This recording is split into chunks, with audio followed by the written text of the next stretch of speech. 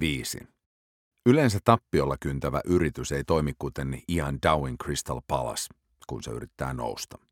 Kemperin kausi kuvaa paremmin sitä, mitä alaspäin vievässä kierteessä olevissa yrityksissä ja tiimeissä usein tapahtuu. Kun yrityksellä alkaa mennä huonosti, huomio siirtyy helposti virheisiin. Niin Kemperkin teki. Harjoituksissa keskityttiin virheiden korjaamiseen, eli käytiin läpi edellisen pelin epäonnistuneet tilanteet ja yritettiin korjata niiden virheet. Dowin malli oli toinen. Harjoituksissa valmistauduttiin seuraavaan suoritukseen ja hyvin konkreettinen palaute auttoi pelaajia muuttamaan suoritustaan. Tämä oli tärkeää. Jos itsetunto on romahtanut, virheiden alleviivaaminen vain vahvistaa madaltunutta käsitystä itsestä ja kyvyistä. Itsetunto vahvistuu onnistumisten avulla. Niitä Dowie järjesti pelaajille harjoituksissa. Täsmälleen samanlaiset olosuhteet voi luoda myös yrityksiin. Se edellyttää tulosten unohtamista hetkeksi ja pienien omissa käsissä olevien tekojen korostamista. Dowie ei ollut kiinnostunut pelien tuloksista, mikä poisti myös pelaajilta osan paineesta. Panoksia ei enää ollut pöydällä. Huomio oli täysin tekemisessä, ei sellaisissa asioissa, joihin vaikuttavat myös muut seikat. Myös joukkuetta repivä julkinen syyttely loppui valmentajan vaihdokseen. Joukkueen tai tiimin sisäinen luottamus ja tunnelma kärsivät välittömästi, kun johto pesee kätensä vastuusta. Luottamus toisiin voi vähentyä myös muista syistä, esimerkiksi siksi, että turhautuminen tekee kommunikaatiosta vihamielistä. Sen seurauksena ryhmän jäsenten välinen kommunikaation määrä romahtaa. Yrityselämässä kommunikaation vähentyminen ja klikkien syntyminen voi olla jopa vielä haitallisempaa kuin joukkueurheilussa. Joukkueurheilussa niin sanottu joukkuehenki on merkittävä tekijä tuloksen kannalta.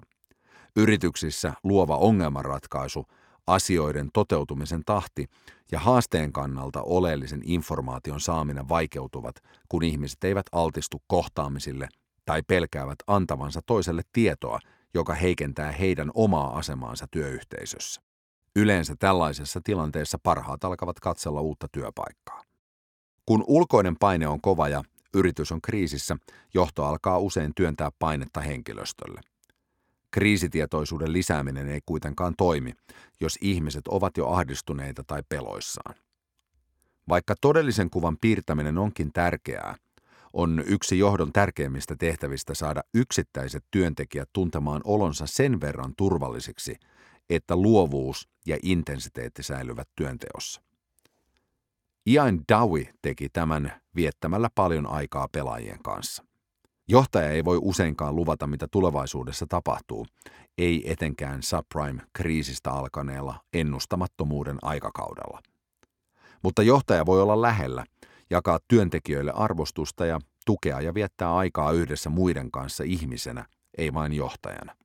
Ja mikä tärkeintä, Dowiella oli tarjota joukkueelle uusi tarina. Kemperin aikakaudella joukkue keskittyi virheiden korjaamiseen. Klassisena tarinatyyppinä Kemper kertoi teoillaan tarinaa hirviöstä ja sen voittamisesta. Näin tekevät yhä monet yritysjohtajat. Hirviö voi olla lama, rakennemuutos, digitalisoituminen tai työvoiman siirtyminen halpatuotantomaihin. Hirviön voittaminen voi olla piristävä tarina, jos se kestää hetken. Mutta mietitäänpä hetki, mistä tarinassa on pohjimmillaan kyse. Tappajahai on tyypillinen esimerkki hirviön voittamisen tarinasta. Kun petokala on surmattu, tehtävä on suoritettu ja lopputekstit alkavat pyöriä valkokankaalla. Mutta sankareiden paluuta kaupunkiin ei näytetä. Kaupunki ei ole entisensä. Ystäviä, lapsia ja turisteja on kuollut. Kun satunnainen kävelijä katsoo hiekkarantaa, ei ensimmäisenä tule mieleen loma, vaan rannalla tapahtunut tragedia. Ympärillä on valtava määrä pelkomuiston laukaisevia kohteita. Hirviön voittamisen tarinassa ei aina ole lupausta ja tiedostamme sen vaistonvaraisesti. Dowie sen sijaan kertoi joukkueelle hyvin toisenlaista tarinaa. Käytännössä hän luki Eaglesin pelaajille kerta toisensa jälkeen tuhkimoa, eli klassista tarinaa Ryysyistä rikkauksiin. Dowie osoitti joukkueelle tarinoiden avulla, miten vaikeista tilanteista on noustu. Ja vaikka kausi ei olisi päättynytkään mestaruusjuhliin, Ryysyistä rikkauksiin tarina näyttää viestivän, että pienetkin parannukset ovat voittoja ja takaiskut väliaikaisia. Se on tärkeä tarina oppimisesta.